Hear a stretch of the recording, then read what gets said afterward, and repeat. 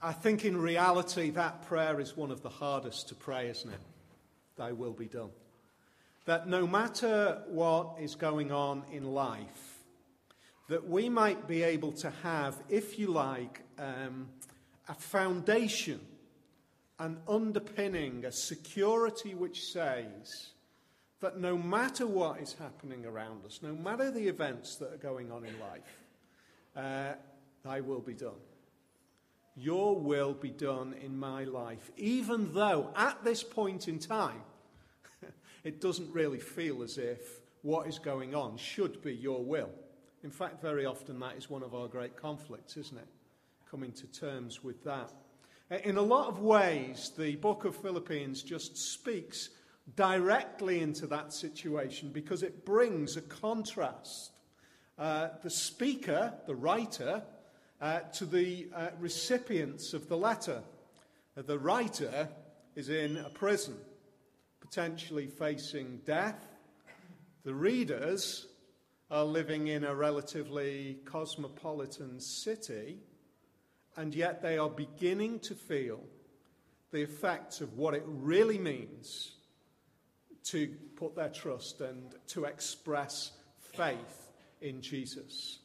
In fact, over the subsequent years, what was unleashed on those communities of believers in the Roman Empire was perhaps one of the most horrific times in the history of the church, where huge numbers of people lost their lives in the most appalling way, where possessions were stripped from believers, where relationships were torn apart as families were taken in separate directions. It was just a terrible time. And Paul is writing where he is already experiencing that.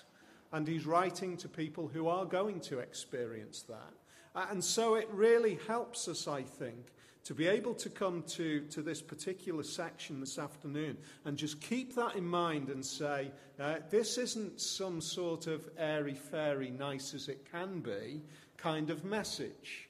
This was given in the reality of life, in the reality which at this point in time we don't know, but who knows what the future might bring.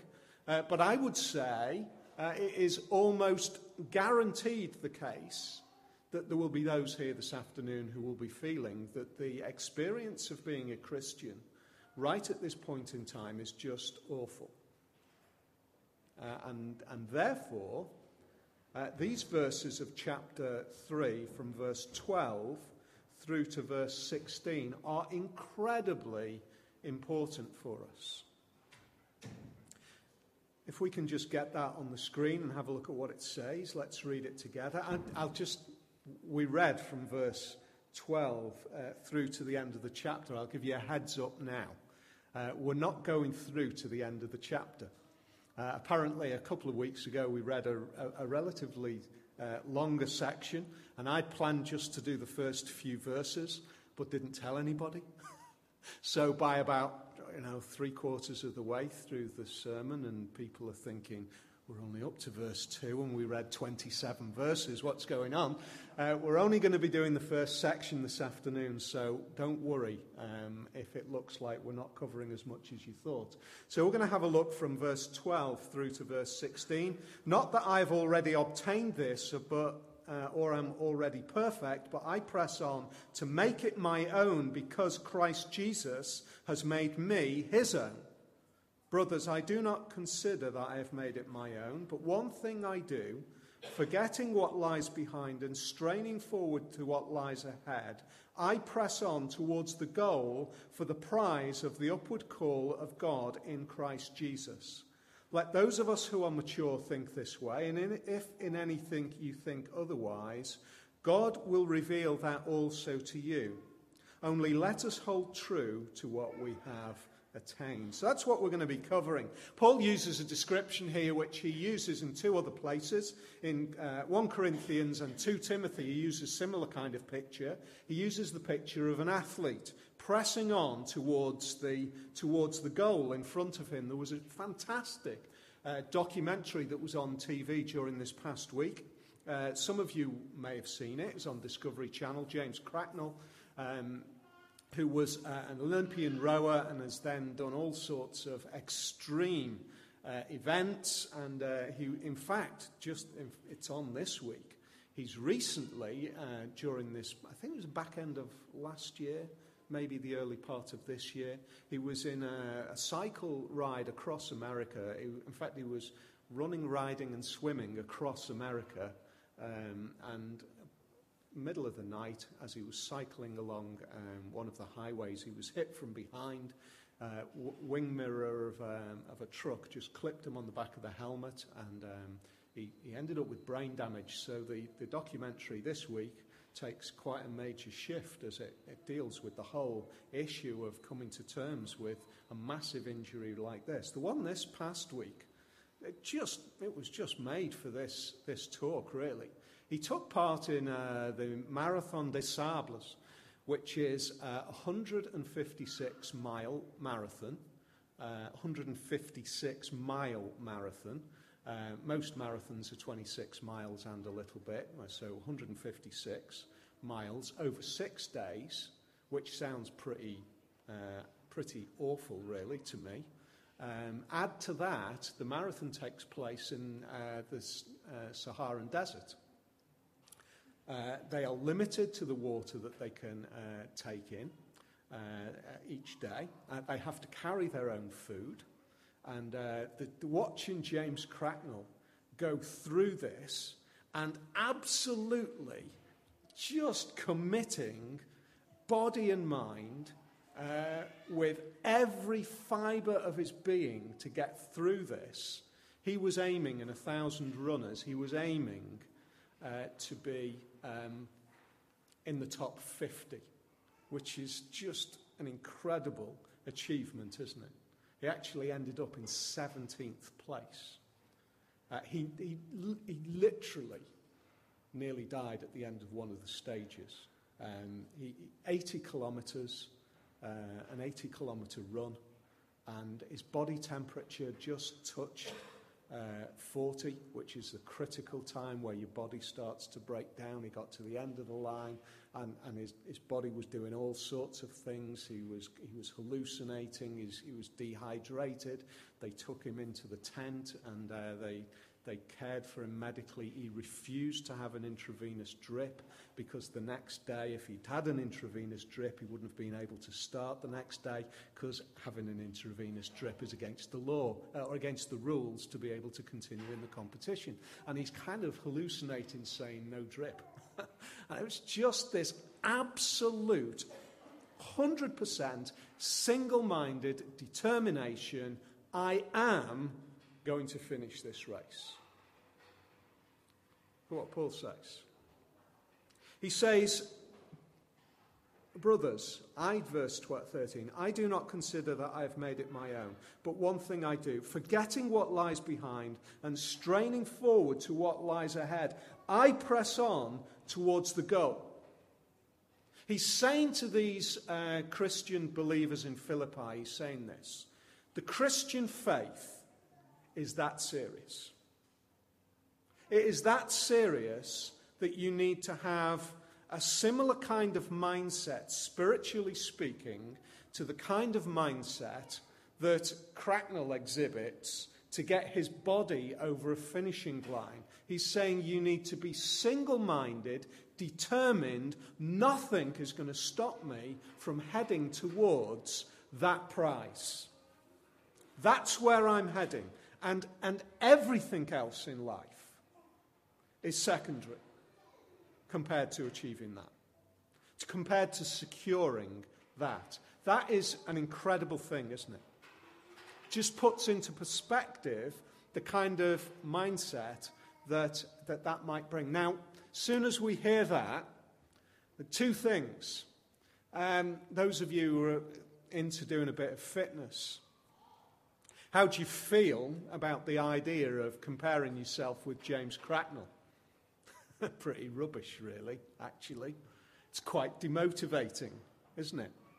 To think of somebody who is willing to absolutely drive themselves like that, and then you're thinking to yourself, and I've got to run twice round Ponty Park, and I'm convinced that by 1.5 times round, I am going to be puking up at the bottom of the course. It's quite demotivating, isn't it? And I think it can be equally demotivating to say you need to be spiritually switched on to that extent. And to hear that, just the same as it can be demotivating to say you need to be physically driving yourself like an Olympian, when actually, we're trying to manage enough energy to run for the bus. One of the great things is, I think, the apostle understands that, because look what he actually says. Look at what he says in verse 12. Not that I have already obtained this. What is it that he's not already obtained? Well, the previous few verses, we're looking at it last week, he's been saying, look, what does it mean to strive and drive on forwards? It's knowing Jesus. Deeper, deeper, deeper. Knowing Jesus. I want to know him. For me, that is everything. And then he says, now, it's not as though I've already obtained this. And I just think, whew, thank you. Because he's putting himself in that sentence, isn't he? He's not saying, look, all of you back there who are really slow, come on up here. He's saying, come on, guys, we're shoulder to shoulder. We're alongside each other in this. We're heading in that direction. You coming with me? Come on, keep running. I've not obtained it either. I'm not there. I've not achieved what I know there is to achieve in Christ. We're still heading on. We're still aiming out there. We're still pressing forward. We must keep pressing on. But he doesn't say it in terms of, come on, slow coaches. He says it in terms of, come on, shoulder to shoulder, arm around each other. I'm pressing on as well. Are you with me? Let's keep going. I want to suggest, I want to encourage, I want to implore you who are talking to friends, who are sharing your Christian experience. It can be debilitating and discouraging when the impression is given, look how further forward down the line I am. And look where you are. Aren't you slow? I want to encourage you. Look at the way the apostle does it. He puts himself with his reader. He doesn't set himself apart. He says, look, we're both heading in this direction, aren't we? I want you to run alongside me. I want us both to be pressing on. Now, the readers would be listening to this and saying, but you know what, Paul? I know that you're miles down the line. I know that you're miles down the line, but it's encouraging for me, for you to be saying, I'm with you. Why is it, therefore? Why is it that he says we're just all pressing on? Why is it that he's saying, look, knowing Jesus is everything. It is the most incredible thing. There is nothing in this world like knowing Jesus. Why is it that he's able to say, I've not achieved it either? When you look at the way he writes, when you look at his spiritual experience, why is it that you're looking and saying, but Paul, you do understand it? I mean, after all, look at all the letters that you write. Look at the way that God has dealt with you to be the proclaimer of the gospel to the Gentiles across the Roman world. Look at the number of churches that you've established. Why is it that he's saying, I've still not got there? Quite simply, because he's still here. Look at the way he phrases it. I'm pressing on towards the goal for the prize of the upward call of God in Jesus Christ. You know, there is coming a time when I'll really know him. My mind is set on that. And in a sense, we're all just getting there at this stage, aren't we? We're just all moving along. And compared to that moment, when all of a sudden, in a breath, we're going to be transformed to be just like Jesus, we're going to become perfected in our being. The Bible says that we are going to be glorified. The difference between now and then is so huge that we can all say, no matter where we are on that journey, I'm still just beginning to scratch the surface. I haven't attained this. There is so much more to know. There's so much more to know. And you might look at other people in the church and you might think to yourself, I'm a young Christian. And look at them. Number one, be thankful for them if they're encouraging you. Don't be discouraged by them. Be thankful for them. Because there's an example of somebody who's kept on running. But secondly, understand this. That the experience that they're able to encourage you with is tiny compared to what it'll be like when you see Jesus. It's tiny. So in a sense, we're all in it together. It's a great leveler. Understanding that in comparison to really knowing Jesus, all of us are at first base. We are all at first base, whether we've been walking this walk for 50 years or whether it was just last week when you said, that's my commitment for life now. That's where I want to be. It doesn't matter. Comparatively speaking, we're all just on the journey. And Paul wants us to be encouraged to say, look, no matter where you are, just keep pressing on. Keep going. Keep moving forward. Why is it that he's so confident? How is it that he has this confidence? Well, is it because he's known God's hand upon him? Well, yes, I'm sure he has. But remember where he is. Isn't it easy to have a great deal of confidence, or we think it is? It's easy to have a great deal of confidence when everything's going well. When things are positive? What about when a missionary journey is stopped because you're arrested? What about the hopes for planting another church further down the line is stopped and you're taken into custody and you find yourself now in a Roman jail and you're about, you think, to have your head removed from your shoulders? There's the reality for Paul at this point in time. And yet in that, he is able to say, I'm pressing on. Why? Because he's pressing on to a confidence in a risen Jesus. That's his vision. That's where his mind is. I am not shaped by immediately what's going on in my life right at this point in time. Because if I was shaped by what's immediately going on in my life at this point in time, I would be falling apart. But I have got a bigger vision. I've got a bigger view of what the reality of life is all about. I can see, I have a deep conviction that because Jesus Christ has died and risen again, and I have a confidence that at some point in the future, the whole of the world is going to see him again when he returns in risen glory. There's my 2 points in history.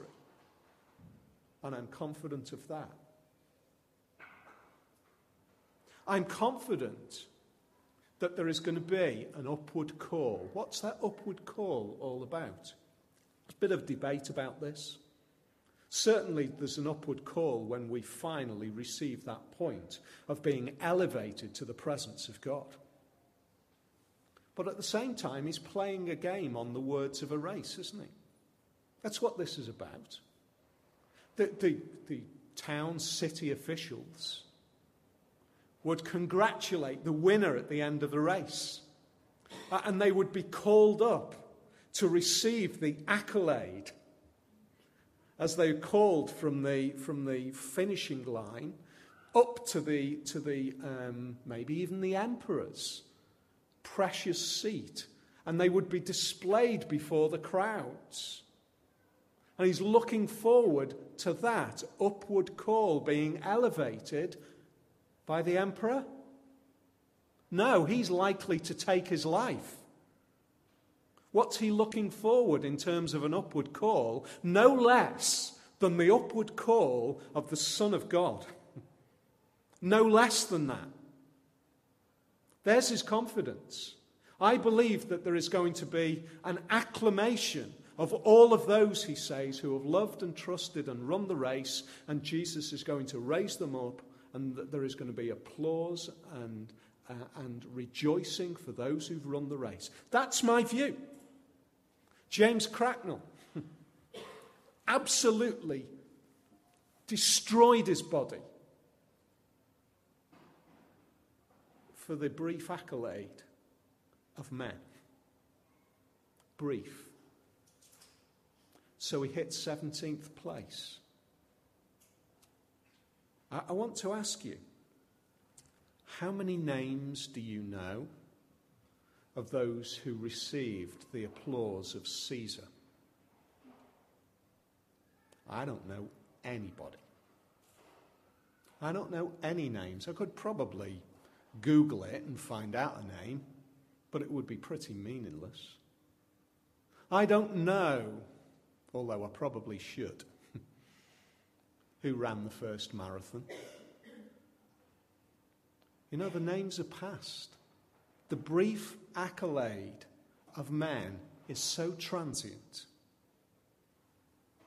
But the accolade, the upward call of God, in the mind of the writer here, he says, look to that. And it puts everything into perspective here, doesn't it? It puts we're all in this together. I don't know him the way I ought to know him, but I'm looking forward to a day when he's going to say, right, come on up. You've made it. You've finished the race. You've succeeded. You've triumphed, and it was me that caused you to get there, and he's going to raise us up, and we're going to be praising him. Because suddenly we realise that every step of the way, it's him who's got us there. So, wow.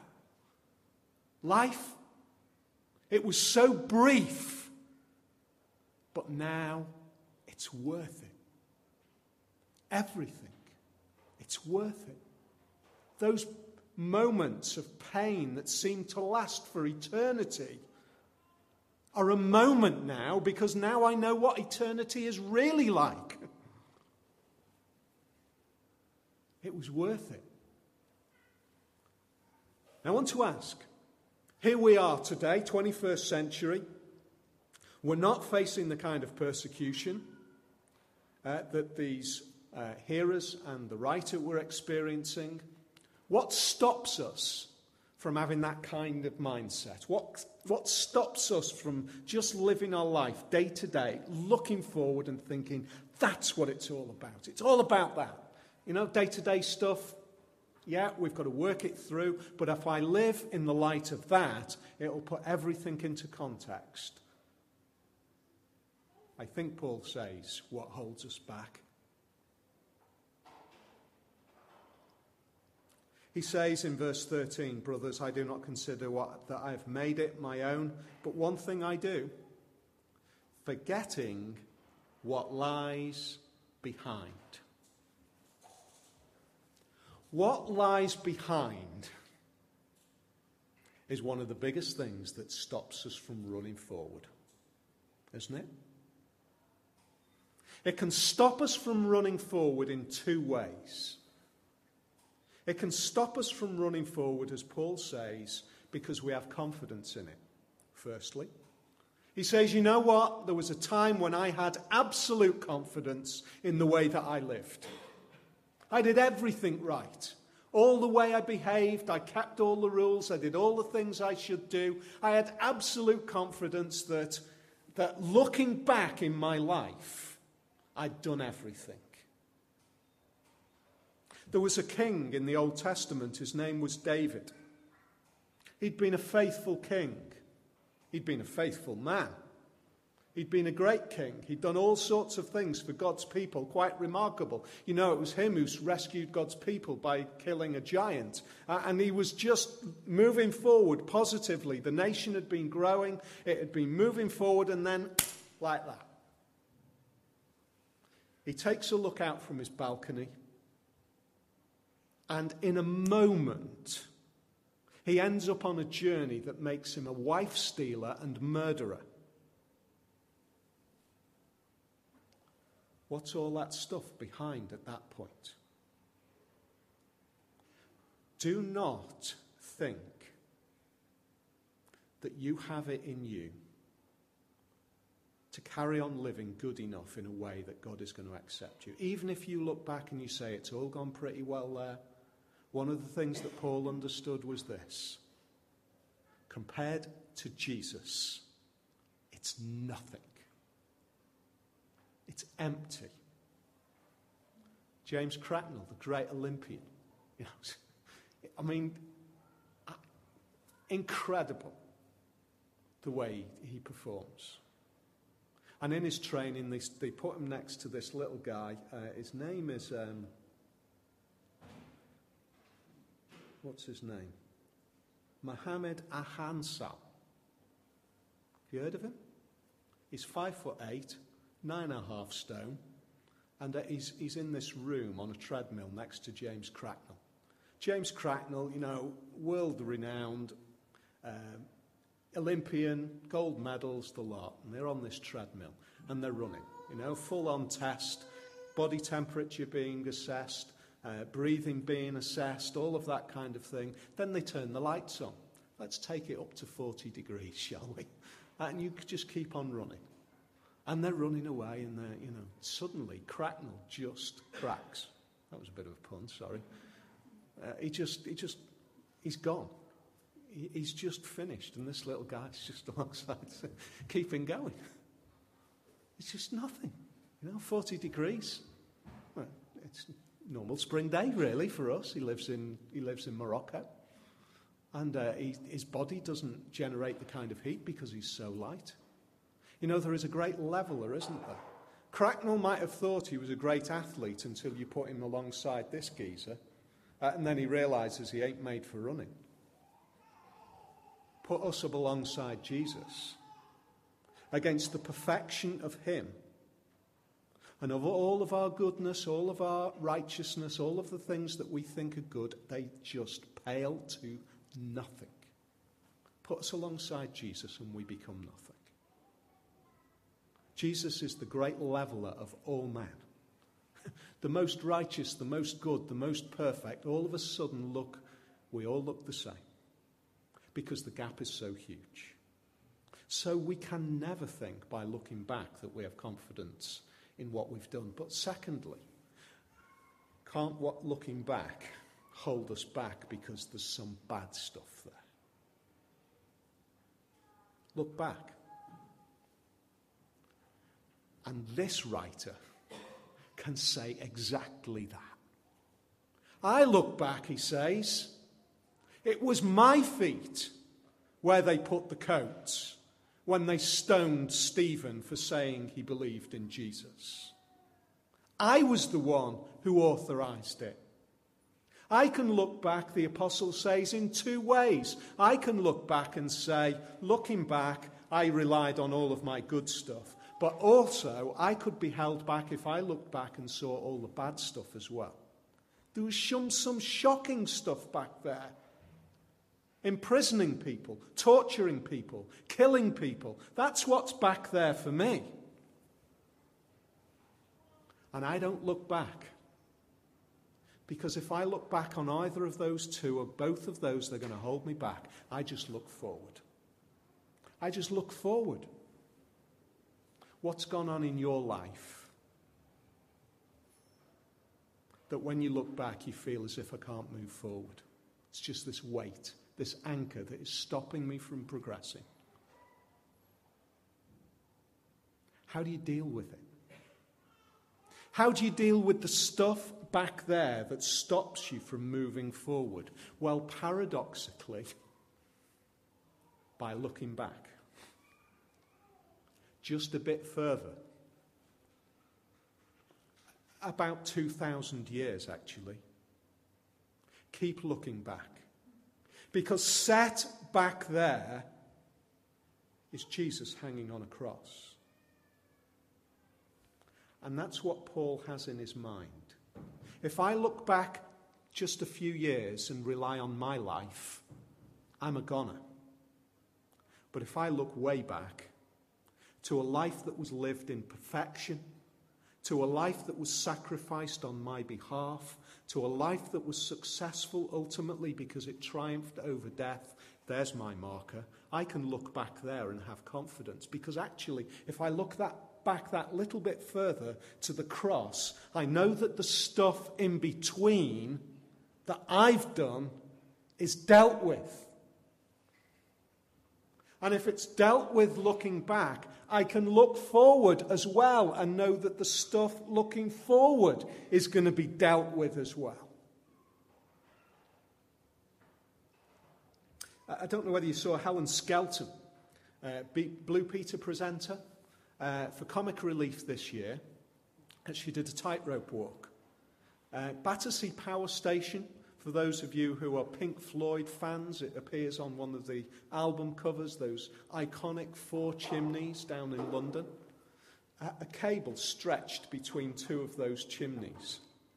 And she does a tightrope walk from one chimney to the other of Battersea Power Station, which I thought was just absolutely outstanding, incredible.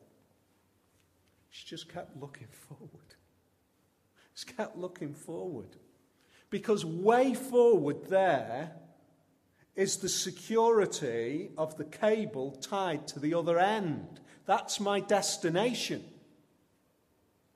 But if I look back, I've got a confidence as well, because the cable isn't flapping around in the breeze. It's attached to the other chimney.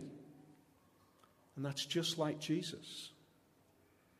Way back there, the cable is attached to the cross. Way in front there, the cable is attached to the assurance of his return in resurrected power and glory.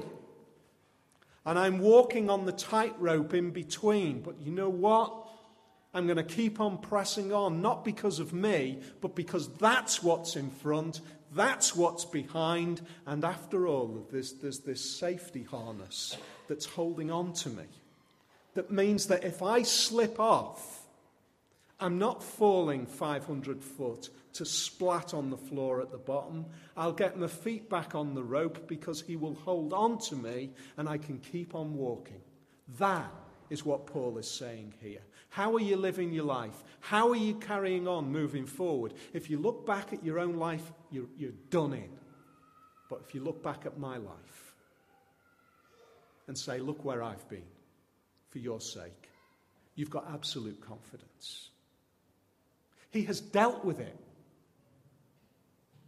The Bible describes God in the Old Testament as I am. It's just, how do you describe God? I am the great I am. I always have been, I always will be. I am. I'm eternal. Not like you or me. He says, I'm eternal. I am the great I am. And Jesus says, in exactly the same way, look back to the cross, look forward to eternity. When you will see me again, I am, he says. And my faith and my trust and my moving forward is rooted, the writer says, in those 2 events. I look forward to that. It means that the slippery days that I go through now are secured by that future. I can get through them. My feet might slip off. I might feel the safety net tug. I might find myself flapping around a little bit. I might need to get my feet back on the rope. But I will keep on going, he says. I will keep on going. Because it's about that. It's about eternity. It's about the future. It puts life now into perspective. And I would suggest to you, how are you living life now? Because if it is all about the events of now, we are done in.